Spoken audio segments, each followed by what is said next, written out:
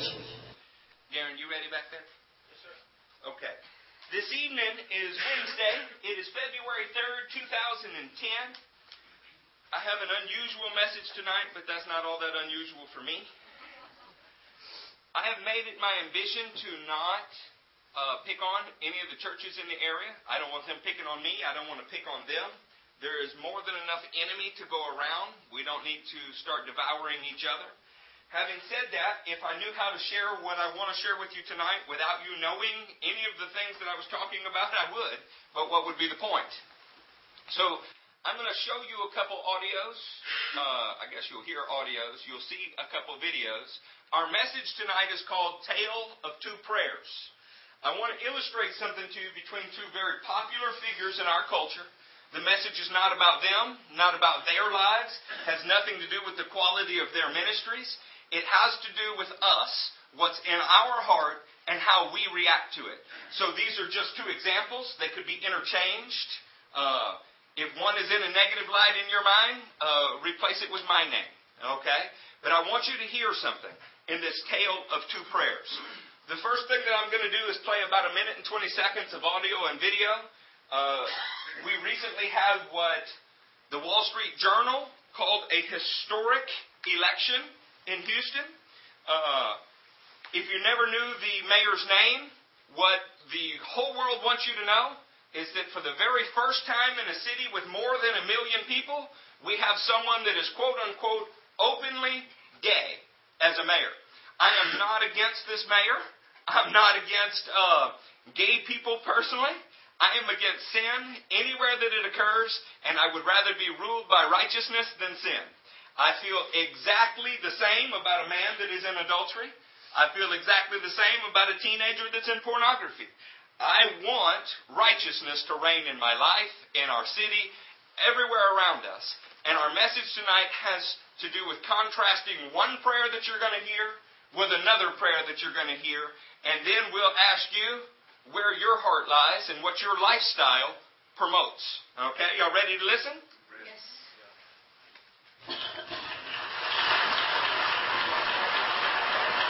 Thank you. Why don't we pray together? Father, thank you for this time to come together with our friends and our family just to celebrate your goodness and the great city that we live in and the new leadership here in our city. Father, we are celebrating new leadership in our city. New leadership that is nationally renowned for being openly homosexual. We're celebrating new leadership that is sitting in front of this podium, the podium that you see in front of you on the screens, with her hand on a Bible and in the hand of another woman. We're celebrating that, Father. That stuck in my gut a little bit. It has nothing to do with the man that's speaking. It has everything to do with this being a heart's prayer. Anybody's. Yours, mine, anybody's. It seems sweet, but as we move forward, I want you to see what the Word says, and next time we say, God bless America, we need to examine whether or not we're living in a way that God can bless. Lord, we just ask for your wisdom on all of our elected officials. Lord, we pray that you will guide them, that you will direct them. Lord, that you'll help them to make the best decisions for our city. Lord, we just pray for your strength and your protection around them and their families.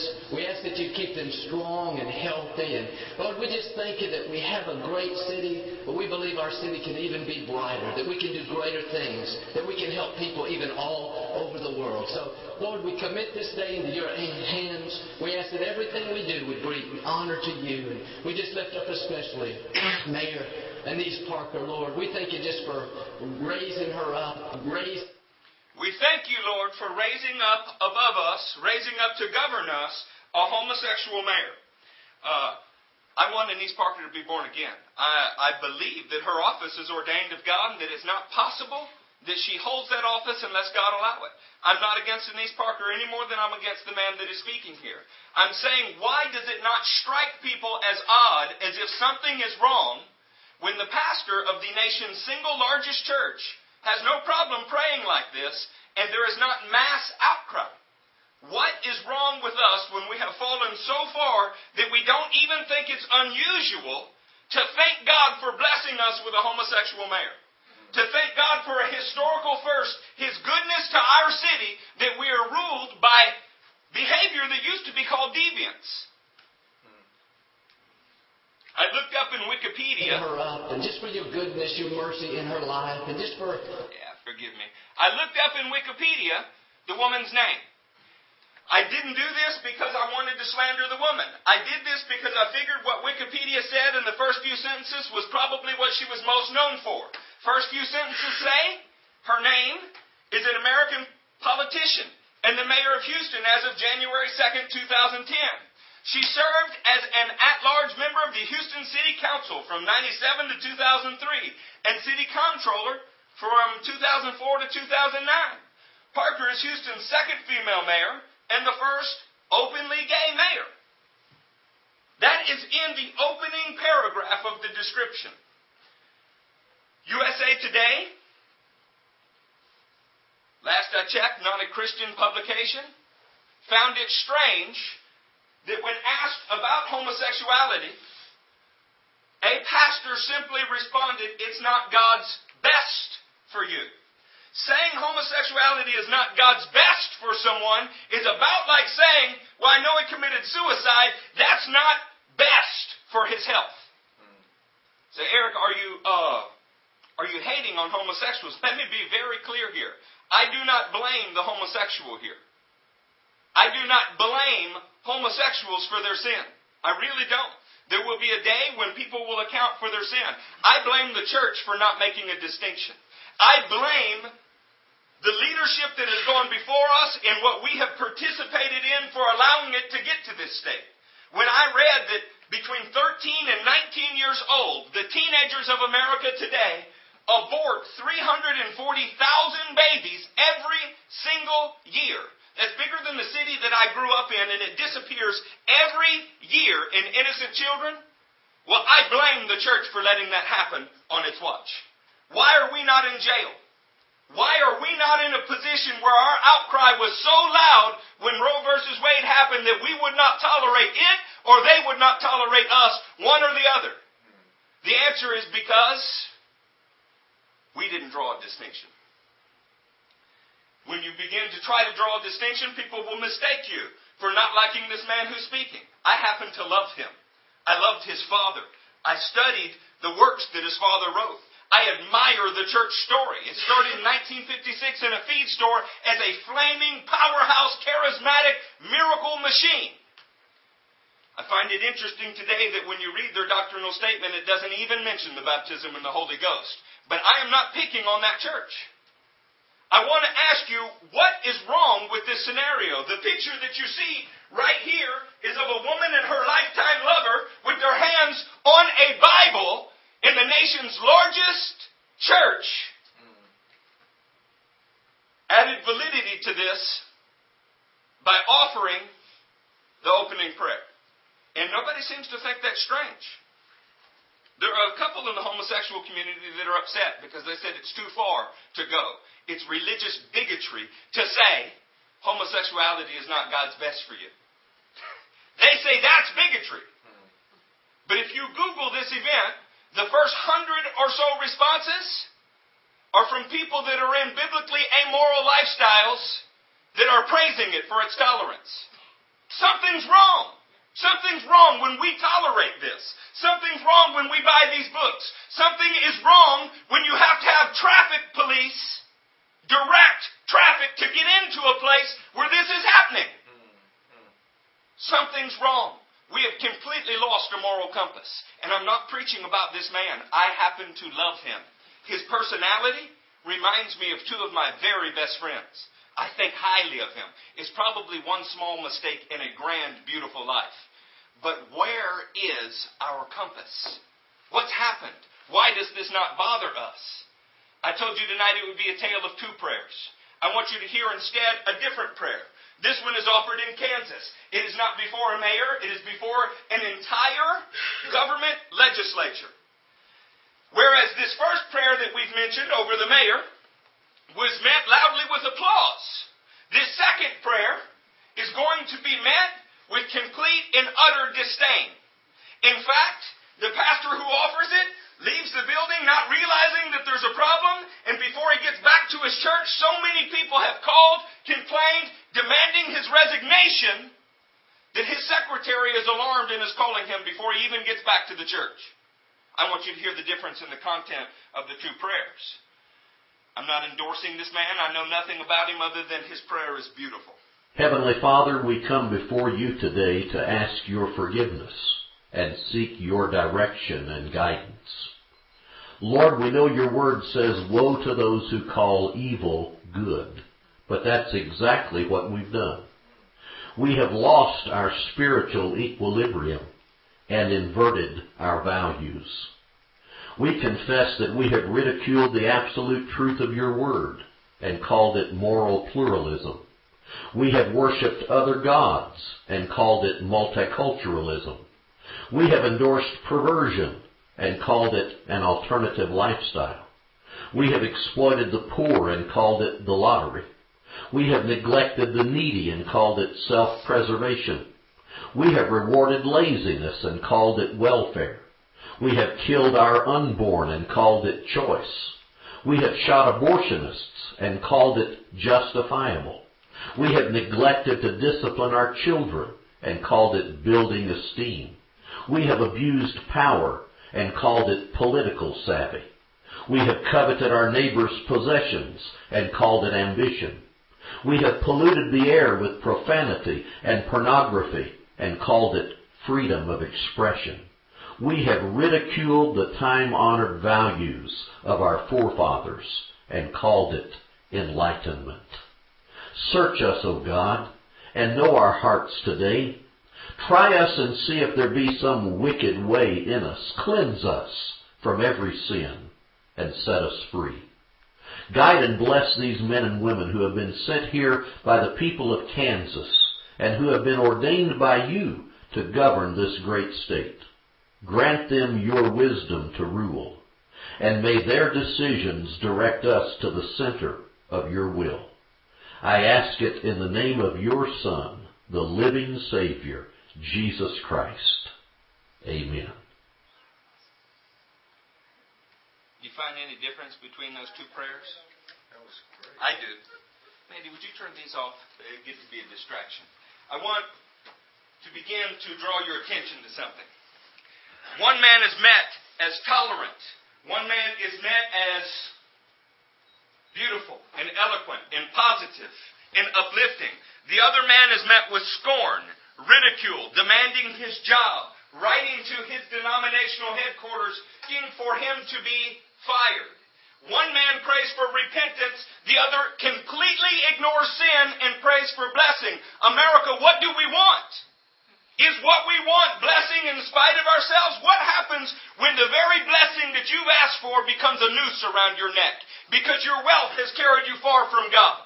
Your medical services have taught you not to depend upon Him for anything. Your open access to communication has meant that the devil can pour into your mind filth that you used to be ashamed to be associated with.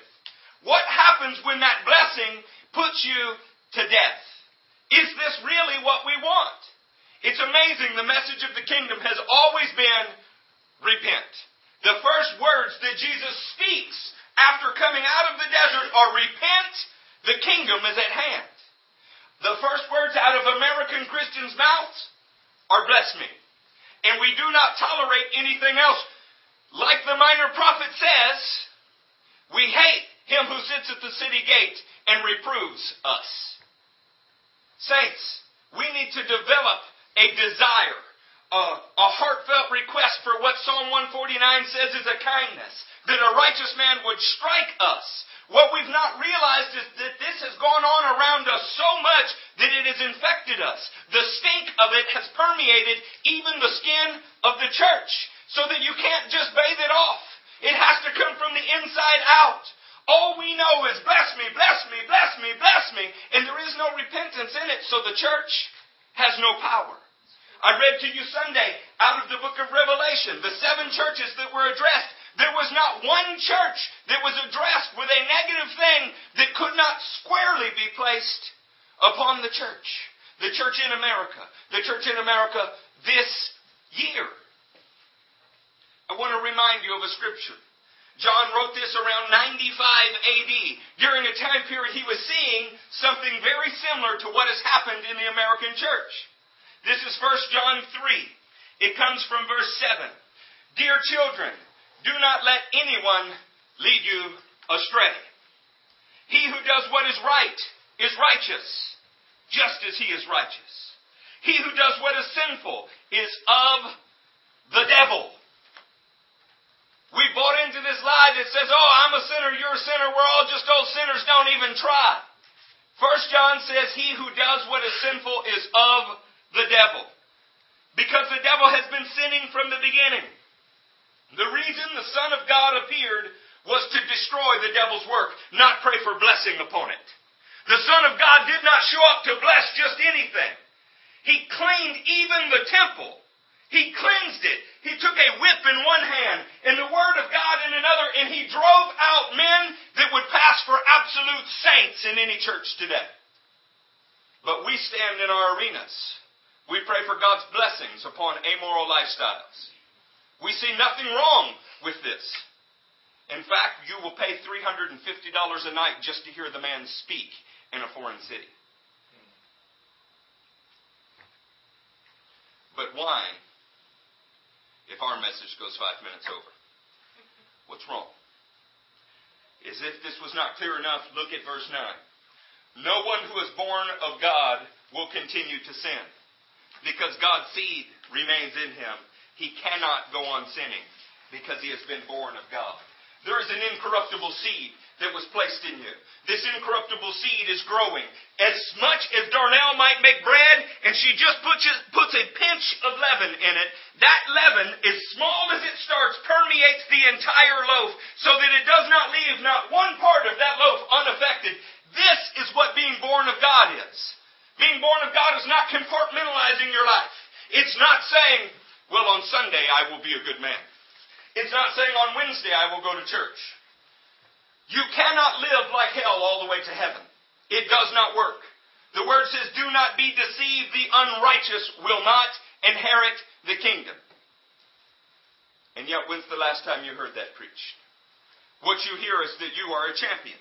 What you hear is that you are wonderful. What we need to know is that what we are in our base nature is something that God cannot bless, but He will deposit unimaginable power inside of you that will change you from a sinner into a saint. Yes. Before the cop-out floats between your ears that says, but none of us are perfect, you understand that the Word of God says, be holy, even as I am holy, and without holiness, no one will see the Lord. Without holiness, no one will see the Lord. Say, but I don't do this, and I don't do that, and I don't do this. I'm not nearly as concerned with what you don't do as what you do. James 4:17 teaches us something. When a man knows the good that he ought to do and he does not do it, he sins. He sins. If you know that you should be doing something and you are not doing it, that is just as bad as any kind of sin you might otherwise have committed. The difference between the wicked and the righteous has to do with he who does God's will and he who does not. The verse that got me saved was Matthew 7:21. It said, not everyone who says to me, Lord, Lord, shall enter my kingdom, but only he who does the will of my Father who is in heaven. See, because Eric could say all of the right things. Eric could quote the right verses. Eric had surrounded himself with people who felt exactly the same way. Like a man would surround himself with a bulletproof vest. The thing Eric could not insulate himself from was the truth. And 1 John says, if you say you have fellowship with the Father and you walk in darkness, you are a liar and the truth is not in you. And I found myself sitting in a church I'd been in years. I'd been confirmed. I'd been baptized.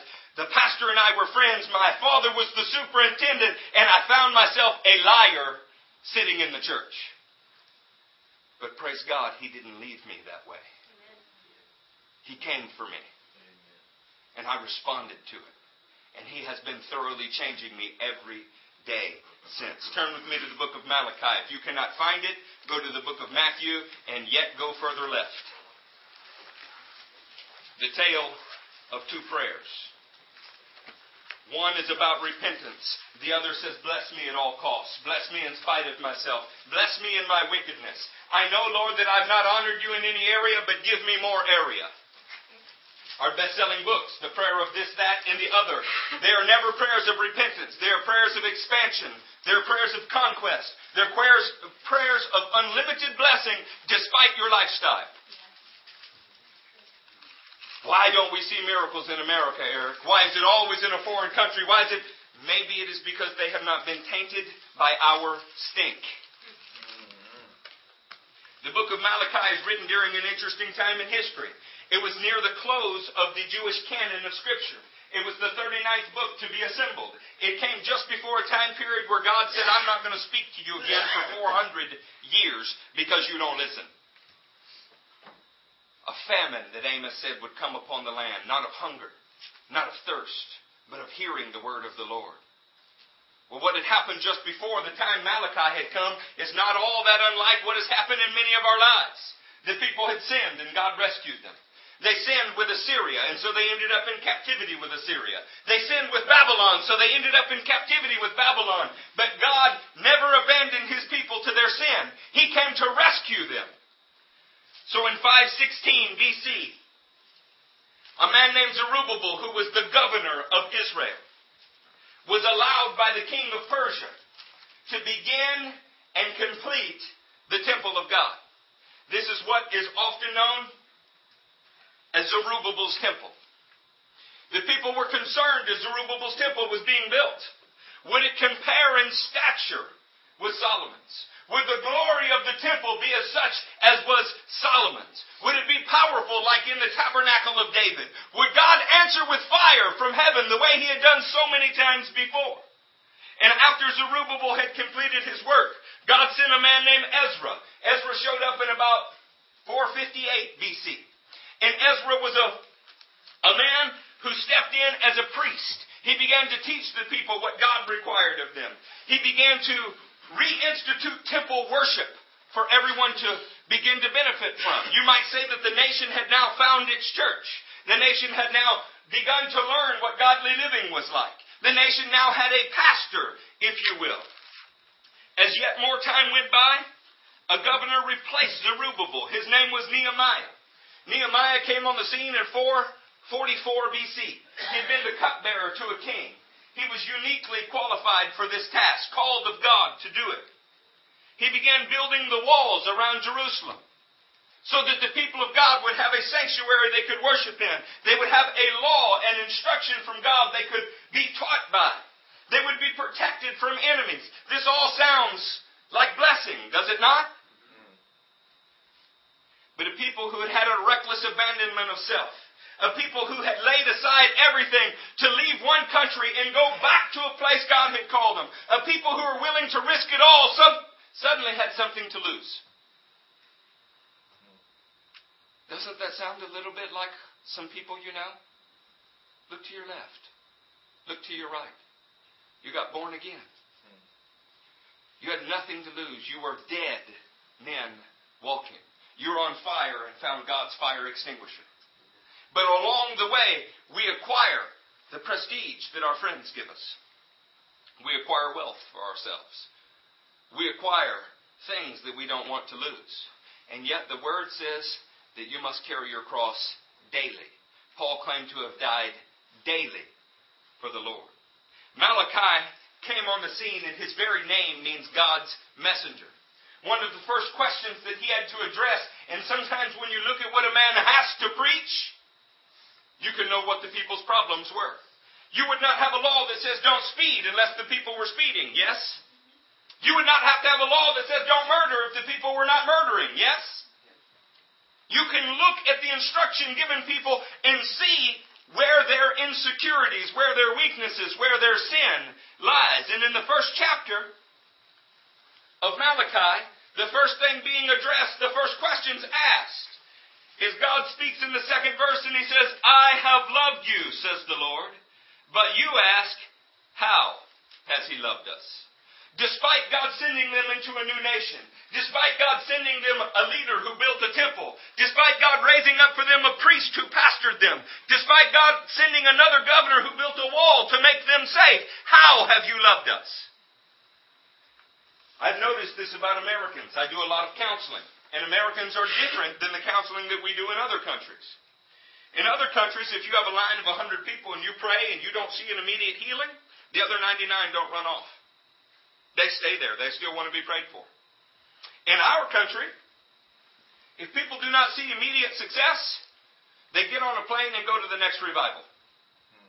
They go to the next church. They're hunting and shopping for immediate satisfaction. They want to order at this window with God and pick up at this window with God, and they will accept nothing less, despite the fact that their lives do not show any trust in God. And then if it does not go their way, we blame God.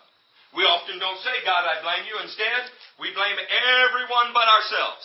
We are full of excuses when the answer is blatantly before us. God cannot bless a life that is not walking in union with Him. We say, how have I not walked in union with you? Really? Do we really have to ask that question? If you open the Word of God and read the Word of God, it will act as a mirror for you. It will show you every area of your life that yet needs to be conformed to Him. And it will encourage you in those areas of your life that has been conformed to Him. But if you refuse to open this Word and raise up men that will bless homosexual mayors, well, then you'll get what your itching ears desire. You will sit in church and feel like a champion and go home and live like a hellion. And one day will be very shocked. So Malachi addresses the heart of the issue with the people. He says, you act like God doesn't love you, and yet His very actions have shown that He loves you. The people began to be insecure about a great many things. Rather than read the entire book to you, I thought I would give you a few of them. The prophets had painted a glorious picture of Israel's future. They had anticipated Israel becoming chief among the nations. Well, now we've gone from the year 516 right into the 400s, and it hasn't happened. Are not all the biblical stories about men who were promised nations would issue from them, and for 20 years they walked around without even having a child? And yet we expect God to come through for us like a genie. Because after all, we're going to use the word like leverage. He must do what we say because His word says it. Haven't you heard that taught? Yes. The word is described as a sword, and the one thing the sword is not for is for your Father. It's for doing battle with the enemy. God does not need to be reminded of His word. And if you would like to quote Isaiah to me, then we'll have a longer discussion about it. If you have no idea what I'm talking about, don't burden yourself with it. God does not forget. He does not need to be reminded. You who remember His word, pray, is what Isaiah is teaching. You are the ones that need to be reminded, not him. Do you realize how supremely arrogant it is to look at the Lord and say, your word says! Like you have to do it because your word says. Friends, why are we always trying to put God in a box that blesses us, charges Him with faults, while excusing us of sin? Could it say something about our hearts? One of the next things that Israel was very concerned about at this time is that they were a small backwoods portion of Persia. They were insignificant on the world scene. I'm always amazed the number of people that fall to their knees while in American Idol auditions and say, thank you, Jesus. Why thank you, Jesus? Or at a UFC fight. I've just beat this man out of his mind, but thank you, Jesus. Yeah, because this is what Jesus wants. He wants another American that is an idol. He wants another UFC star that has beat somebody into a bloody pulp. This is what He wants. And at our football games, we kneel in the end zones and we say, thank you, Jesus. I did it all for the glory of God. Really? If they didn't know your name, would you still be playing? Why do you wear a name on your jersey? Why do you demand a multi-million-dollar contract? We are so permeated with this stink of materialism, with the influence of the flesh, that we don't even know the difference anymore. I told you Sunday about secondhand sex, like secondhand smoke. You can be so permeated by this imagery all around that it doesn't even prick your heart anymore. Did you think that it was strange when you heard about European beaches where people went topless and nobody thought it was strange? Well, go watch an episode of Andy Griffith and then compare it to Melrose Place. and tell me how shocked we should be. How about Psycho? The movie Psycho came out in the 50s. They did not show a knife. They did not show the knife entering into a person being stabbed. They simply showed a shadow, and people were horrified at this. How many Saw movies have there been? How many did you go see? What's wrong with us? What is wrong with us?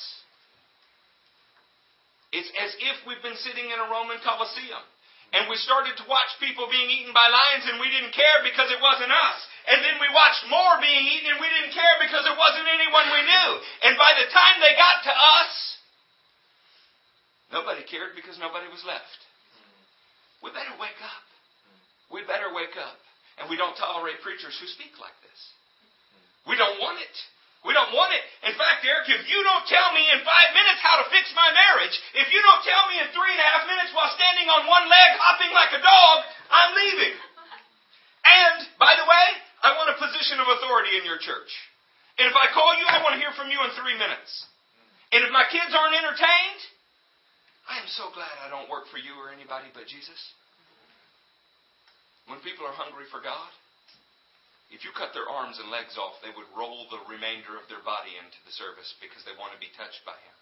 It's been so long since America was hungry for God. That's why we see no revivals here. It's why we see no serious... We settle for parlor tricks. A man has excitement, zeal. Some idiot wearing motorcycle boots talks to angels and kicks people in the face, and we call it a revival. Are you kidding me? Why have we accepted something that is not authentic? Well, because the genuine thing requires us to change, and we don't want to. As he moves on, the next topic that he covers with them, you can see in verse 6. He says, as a son honors his father and a servant his master, if I am a father, where is the honor due me? The people were doing something. They were bringing offerings to God because they didn't want the social stigma of not doing what was right. But they didn't bring their best. In fact, if they had a blind animal, they brought that one. If they had one with a disease, they brought that one to God. I saw a sign that said, tipping is not a city in China. These people were tipping God. They weren't giving Him their best. They weren't thanking Him. They weren't falling down in graciousness, saying, Lord, you've blessed me, and of the first fruits of everything I have, I want to give to you to show you my trust. They were fulfilling a religious requirement. God said something that I thought was interesting. It's in the middle of the 8th verse. He says, try offering them to your governor. I don't know if the governor would take it, but I found out a mayor will. The honor that is supposed to be due our God, what we're giving Him, even our public officials would not accept it, so poor.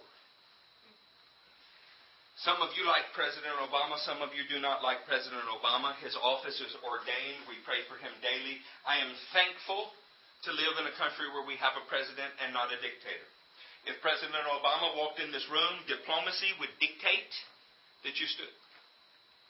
And yet, we have no problem having the presence of the King of the universe in the room, and we can cross our arms, file our nails, yawn, and stare at the clock and wait to leave. We do not even give God the honor that is demanded by public officials.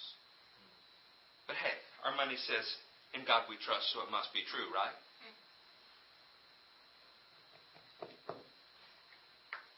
God says that the fires on their altars were useless. If you are not bringing God your very best, not just financially, but in every area of your life, you need to understand His Word says it is useless. I want to remind you that both Cain and Abel brought something to the Lord. Both of them brought something, but one brought the best he had, the other just brought something that he had. What way do you think you can serve Jesus? Do you think that you can bring Him the spotted parts of your life, the diseased parts of your life? Well, I don't have anything else to do on Wednesday night, so I'll show up. If you're not bringing Him the very best that you have, He says in verse 10, Oh, that one of you would shut the temple doors so that you would not light useless fires on my altar. I am not pleased with you. The last man that I heard speak like this name was Keith Green. And Keith Green said, if you will only come to me on Wednesday nights and Sundays, don't bother coming at all. His own wife begged him to change that lyric because she knew that the church world could not abide by it. No. Jesus loves everybody. Yes, He loves you enough to get in your face and demand that you change. He's already got churches full of the sexually immoral. He's already got churches full of the half-committed. He has already got churches full of the completely corrupt. His eyes range the earth looking for someone whose heart is fully committed to Him. My Father seeks those who will worship in spirit and in truth, He said. We're looking for someone who will stand up and be real. I don't stand before you free from all weakness. I don't stand before you having everything obtained in perfection. But what I can say is I stand before you living out every area I know how, and I am striving to be taught. Can you say the same? Don't compare yourselves with me. Compare yourselves with Jesus Himself. But I do want to remind you, our pastors have lost the ability to say, follow me as I follow Christ, because they're ashamed of the way they follow Christ. I met one just the other night. He lied to me 3 times in the first 60 seconds I talked to him. 3 times. And when I looked in his eyes, I saw somebody who would be a good politician.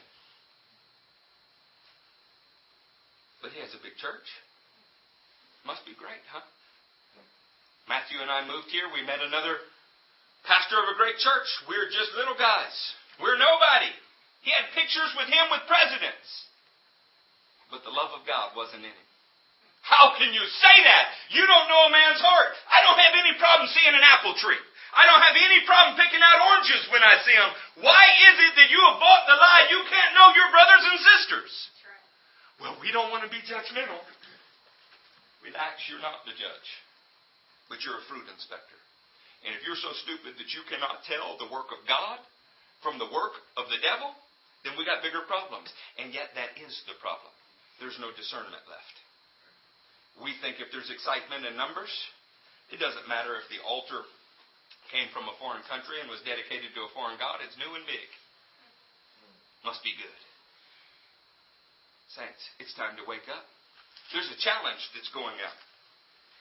There's a challenge that is going out that says, who is going to take this for real?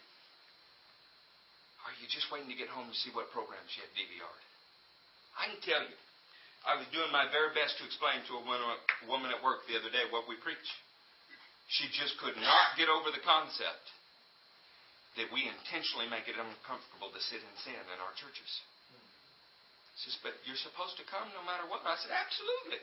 I'm never telling somebody not to come. I wish that the mayor was sitting right here, right now. But it would not change my message one bit. And if it did, you deserve a new pastor. Or you should just go find another god. Buddha's right over there. I got a statue of him in this place right out there. Why not go serve him if this is just a self-help gospel? Or Confucianism? Or why not just go old school Baal? But whatever we do, let's pick a side. Let's pick a side and let's be real with it. What I'm saying is get off of the fence. That's what I'm saying. My pastor was in a Riverbend nuclear power plant, and he said, all those Christians are hypocrites. I hate those girly little blah, blah, blah, blah. The Lord spoke to him and said, why don't you be a real one? Why don't you be a real one? And I'm telling you, why don't you be a real one? You stand up. Look, here's a political slogan. Be the change in the world you hope to see. Did they ever mean that? They mean that about as much as they mean when they say we're going to give more money to education, we're going to cut the federal budget, and blah, blah, blah, blah, blah. They will tell you whatever you want to hear, and we're stupid enough to sit and listen. And keep doing the same thing over and over and over. We expect it out of our politicians, and we expect it out of our political pastors. And if somebody's different, if somebody's rocking the... Let me ask you something. The book of Malachi promises a man would come. His name would be Elijah. You remember who came in the spirit of Elijah in the first century? Come on now, y'all better know. John the Baptist. John the Baptist, he came. And how did John the Baptist ministry work? I tell you what, did John the Baptist say, come on Israel, God God has sent me because you are champions. Buy my book, would you? Would you buy my book? God has sent me because your best life now. Is that what John the Baptist preached? No. Is not. John the Baptist did have interaction with political leaders, though. Yeah. Herod Antipas. Some people call him Herod the Tetrarch. John said, you know, Herod, I've been thinking, and I've got a message from God for you. And brother, that strange sexual relationship you have with your brother's wife and the incestuous relationship you're fantasizing about with her daughter, it's not God's best for you. That's not what he said? That's not what he said? Was he greeted with thunderous applause? Oh, well, that was just John the Baptist. He's a special case. Well, let me ask you. The book of Malachi addressed to people just like us. A people that were waiting for the return of the Lord. And it had delayed. And it had delayed. And the further it delayed, the further corrupted they got. And so God sent them someone who said, you prepare the way. Prepare the way. His message was repent. Turn around. And they cut his head off. What does that mean if we're waiting for the second return of our Lord? And he said in Matthew 17:11, Elijah's still to come. What does that tell you if they are not trying to cut off your head? Maybe you haven't drawn a distinction between you and them.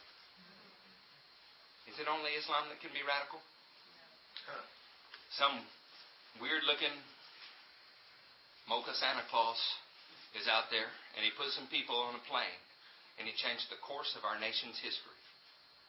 Imagine what some people equally committed to the presence of God in a loving, powerful way could do.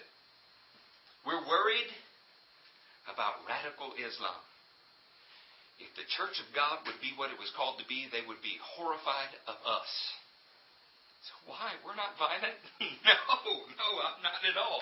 But when you remember Apostle Paul was with you? If you were walking in the same power as him, you wicked son of everything that is perverse, you're not even going to see the light of the sun for a while. Darkness is coming upon you. And it did.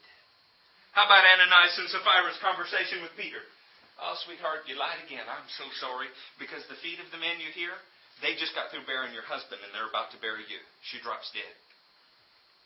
So, well, Eric, what do you want to kill everybody? Not at all. Not at all. I desire that they all be saved. But if you don't walk in holiness, you will never learn to hear God's voice. You will never know what it is, and they will never take you seriously. Lord, we don't even take ourselves seriously. I believe the Lord will provide. Right.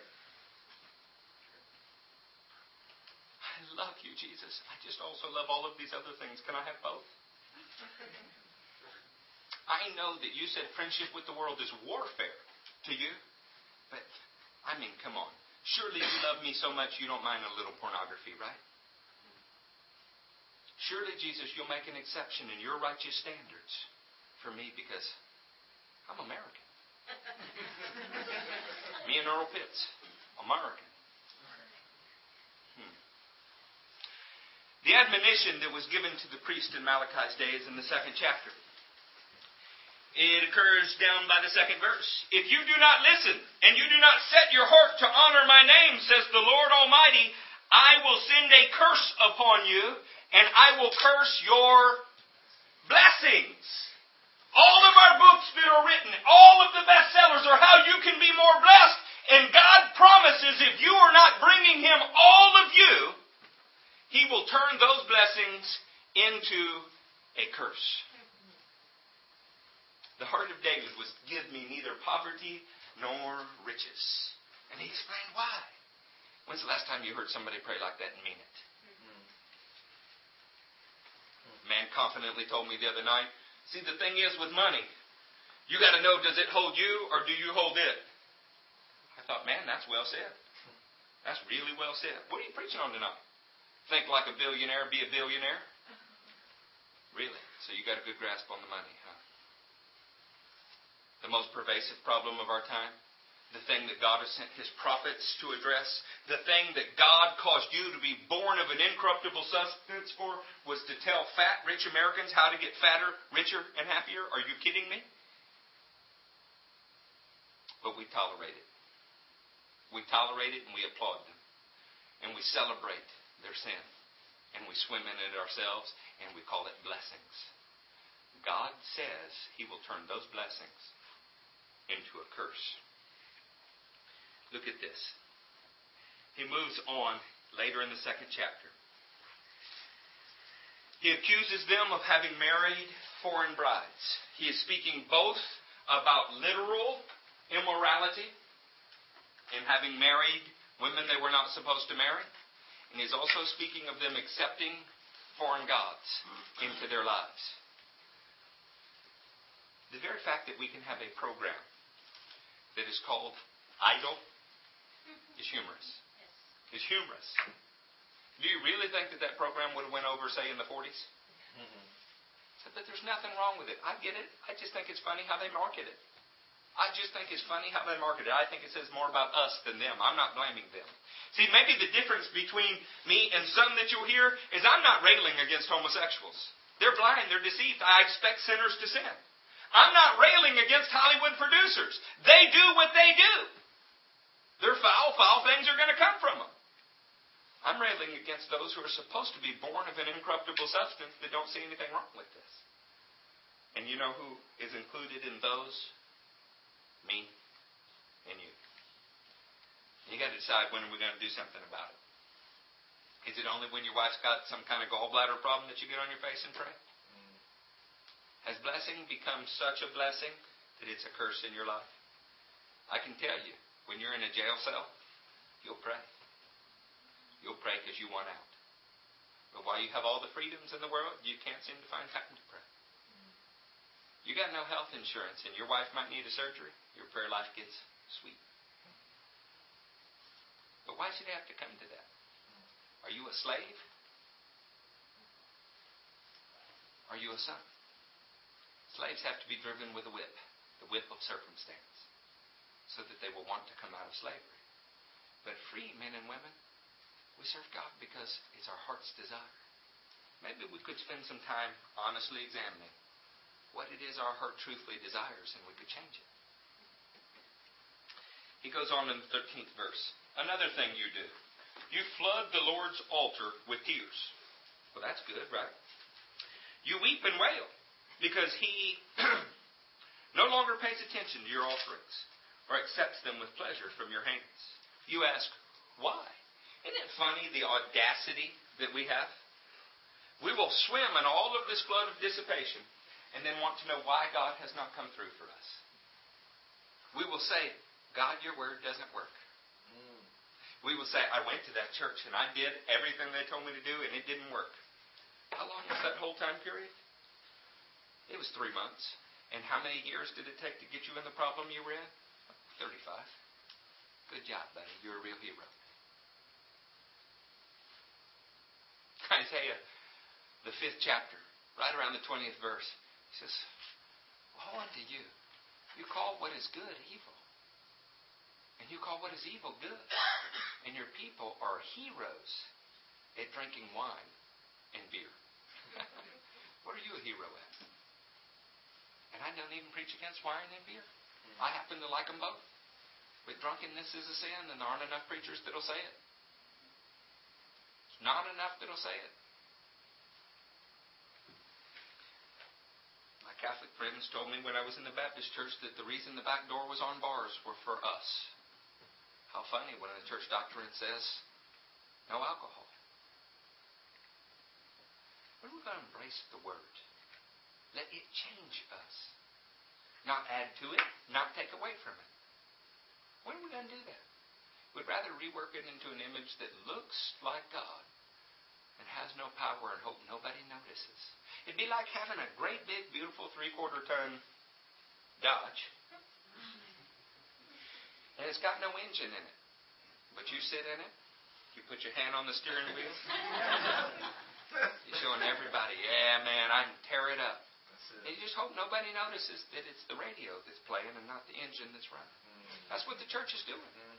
It's what the church is doing. That's why we don't even have altar calls for healing anymore. And if we have an altar call for healing, Praise God, sister. What you got? You got a headache? Good. Let's pray for you for about an hour. This one's got a horn growing out of his head over here. We're not going to touch him because people can see that. And what's the most miraculous thing God does in our services? He lets pastors push people over. Are you kidding me? Parlor tricks. Charlatans. Parlor tricks.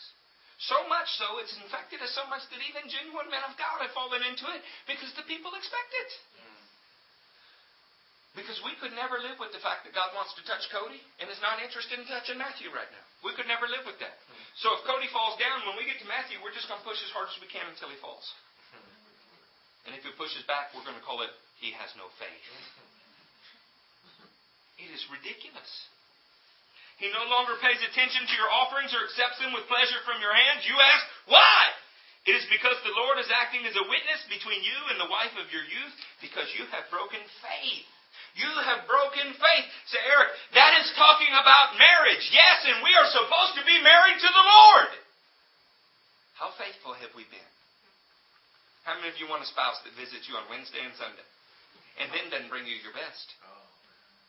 Hadn't showered when he shows up? Got some diseased lips? How many of you want that? No. Probably don't want that. But we think God wants that. And what do we say? But I showed up. I even threw some change in the plate. Well, good for you. Maybe your hell will be a little less hot. It's funny. I mean, it is funny. We actually, in this Spirit-filled church, where we teach the Word from the beginning of the book to the end of the book, had to separate our offering boxes, and I'm about to put a sign on that one that says offering, and that one that says tithe. Because in America, you never hear the word tithe without and offering. They're not the same thing. They're not the same thing. A tithe was God's before it ever hit your hands. A tenth of everything you have in the fields belongs to God. We get it.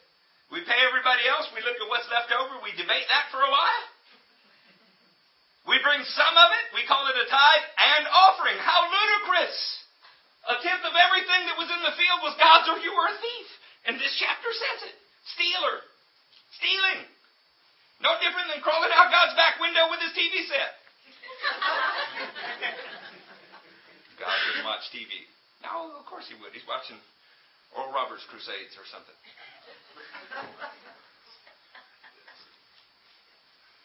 An offering was what you brought to show God how much further you wanted to go. We paid all of our bills this time. It was the first. We were so excited. You know why we paid all of our bills? Because everybody tithed. Amen. Amen. What's that say about the previous 7 months? There's fewer people in here today than there was 7 months ago. But when the few people that are here all were obedient, we had no problems. None. We had a whole bunch of people. When not everybody was obedient, oh, it looked good. Felt nice. Have all 76 chairs or whatever it is full felt great. But it was a spotted, diseased lamb we were bringing to the Lord. And as we worked to cut some of those spots out, to shear the sheep, to make it restored, it just ran on down the road. Don't you dare shine a light on my life. I want to look holy. I'm not interested in being holy. And who are you to judge me? I'm sorry, I thought I was your pastor. Who are you to tell me that? I thought I was your pastor. Well, not anymore. Good. Go find you one who'll tell you whatever you want to hear. There's a bunch of them on this road. You don't have to go far. Listen to this. Verse 17. You have wearied the Lord with your words. How have we wearied him, you ask? Don't you love this? Some people call this lofty prose. Malachi is writing, and he both answers for the people and he answers for God. You've wearied me with your words. How have we wearied you with our words? By saying all who do evil are good in the eyes of the Lord, and he is pleased with them. Or where is the God of justice? Have you ever heard, where is the God of justice? You ever heard, if God is just, how are those people starving in Africa? Have you ever heard that? My own father sat with me the very first time I ever witnessed the gospel to him. And he looked at me and he said, if this is true, what about all those suffering people? And he began to name countries he's never been to and people he doesn't know. I didn't know what to say. I was new. I knew what he was saying was not right, but I didn't know why. The question is not why did God let that happen? The question is, why did the church let it happen? There are no God-forsaken places. There are church-forsaken places. Where is the God of justice? Where are the people of justice? Isn't that funny that they would ask this question when they're not being just?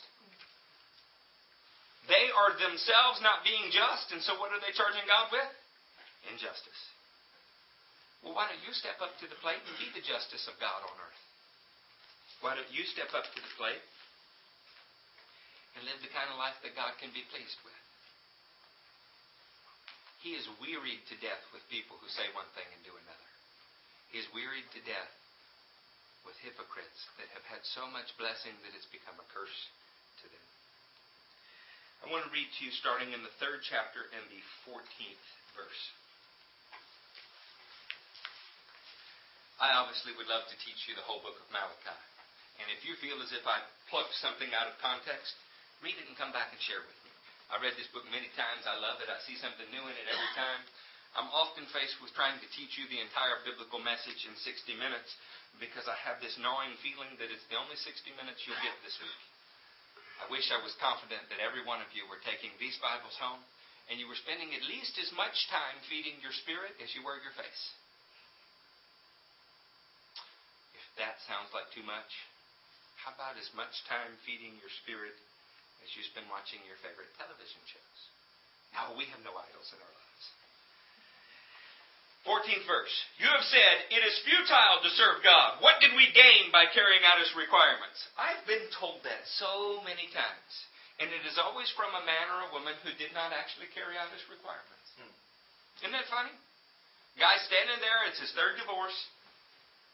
It's as much his fault as hers, but he can only see that it's her fault, and it's the church's fault, and it's everybody else's fault. And we're standing there, and he says, I did everything God required of me, and He still let me down. I said, you are a liar. Thought he was going to take a swing at me. I have that ministry, if you don't know that. Self-deception might be our greatest capacity.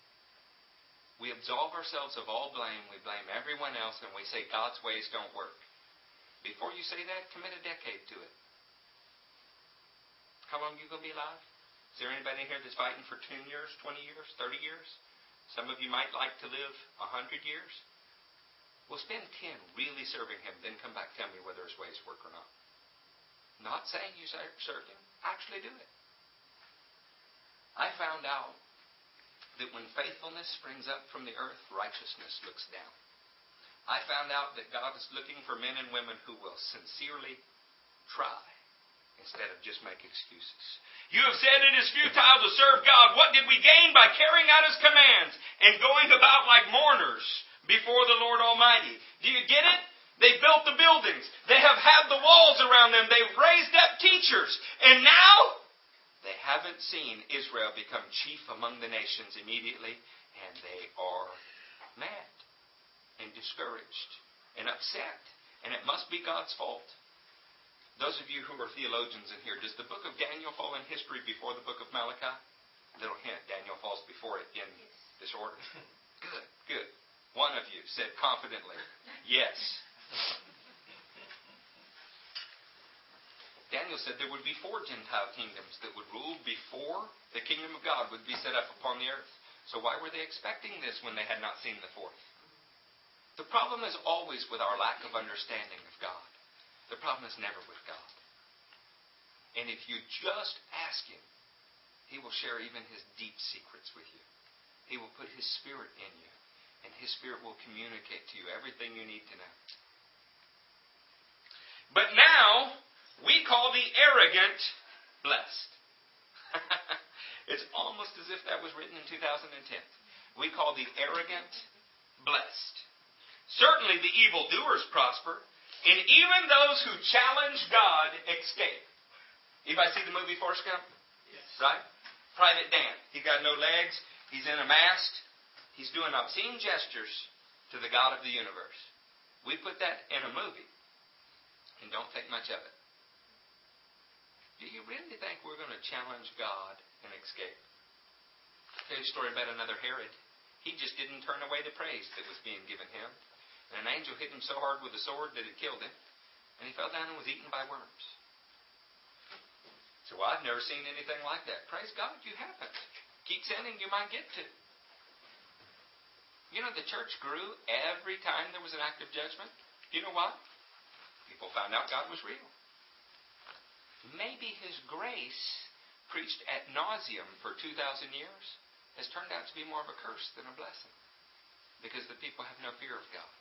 And we've twisted it into a license for complete and total immorality.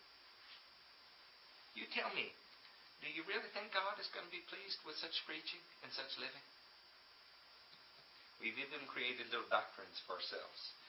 If Jorge at some point in his life stuck up a pinky while every head was bowed and every eye was closed, he's good to go, man.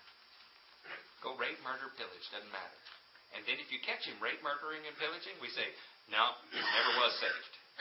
Could have been a pastor for 50 years, doesn't matter. Never was saved. Funny how it works. It's almost like we've made God's kingdom parlor tricks. Then those who feared the Lord talked with each other, and the Lord listened and heard. A scroll of remembrance was written in His presence concerning those who feared the Lord and honored His name. God wrote down in the presence of the heavenly assembly the names of those who honored Him and feared Him. The good news about our present darkness is that if you shine just a little bit, you'll be easy to find. I want heaven to know my name. I want to be written on a scroll that this one honored the Lord, that this one feared the Lord. And I may fall flat on my face. In fact, I'm almost certainly going to do that. Probably not just a few times a bunch. But when the Lord listens to me talking in the privacy of my own home, in my car in the commute and traffic, I want Him to be writing down a scroll of remembrance that this one honored Him and feared Him. And then on that day, I will in no way be ashamed. If all of your conversations were written down, how would you feel about it? 17th verse is getting close to the end of what we're doing here. They will be mine, says the Lord Almighty. In the day when I make up my treasured possession, I will spare them, just as in compassion a man spares his son who serves him. It's one thing to say you're his son. It's another to be a son who serves him. And you will again see the distinction between the righteous and the wicked, between those who serve God and those who do not. I have a secret for you. It was not just John the Baptist who had this ministry. Jesus said there was yet an Elijah to come. John the Baptist's ministry was to present the Lord, as verse 3:2 says, but who can endure the day of His coming? Who can stand when He appears? For He will be like a refiner's fire and a launderer's soap. He will sit as a refiner and a purifier of silver. He will purify the Levites and refine them like gold and silver. Then the Lord will have men who will bring offerings in righteousness. Our God is sending out a purifying word. The word is the same as it's always been. It's repent. Get on a different road than you're on today. Do something different tomorrow than you did prior to today, so that your life can be an offering that you're proud of, so that 1 John could identify you as a Christian, so that you might be able to proudly stand with the saints of God. And if you have it in your head that God would never speak offensive words, you should go read Matthew 23:16-17. He says, you're blind guides. Then He teaches them a little while, and He says, No, you're blind fools. And then he teaches them a little while long, and he says, you're hypocrites. These were two men whose lives made us look like Stalin, and them like Boy Scouts. What do you think he is going to say if we don't repent and change? Why don't y'all stand to your feet? Darren, there's one more scripture. Now stand to your feet. Or your feet. Feets. Feets is what we used to eat. Pig feets.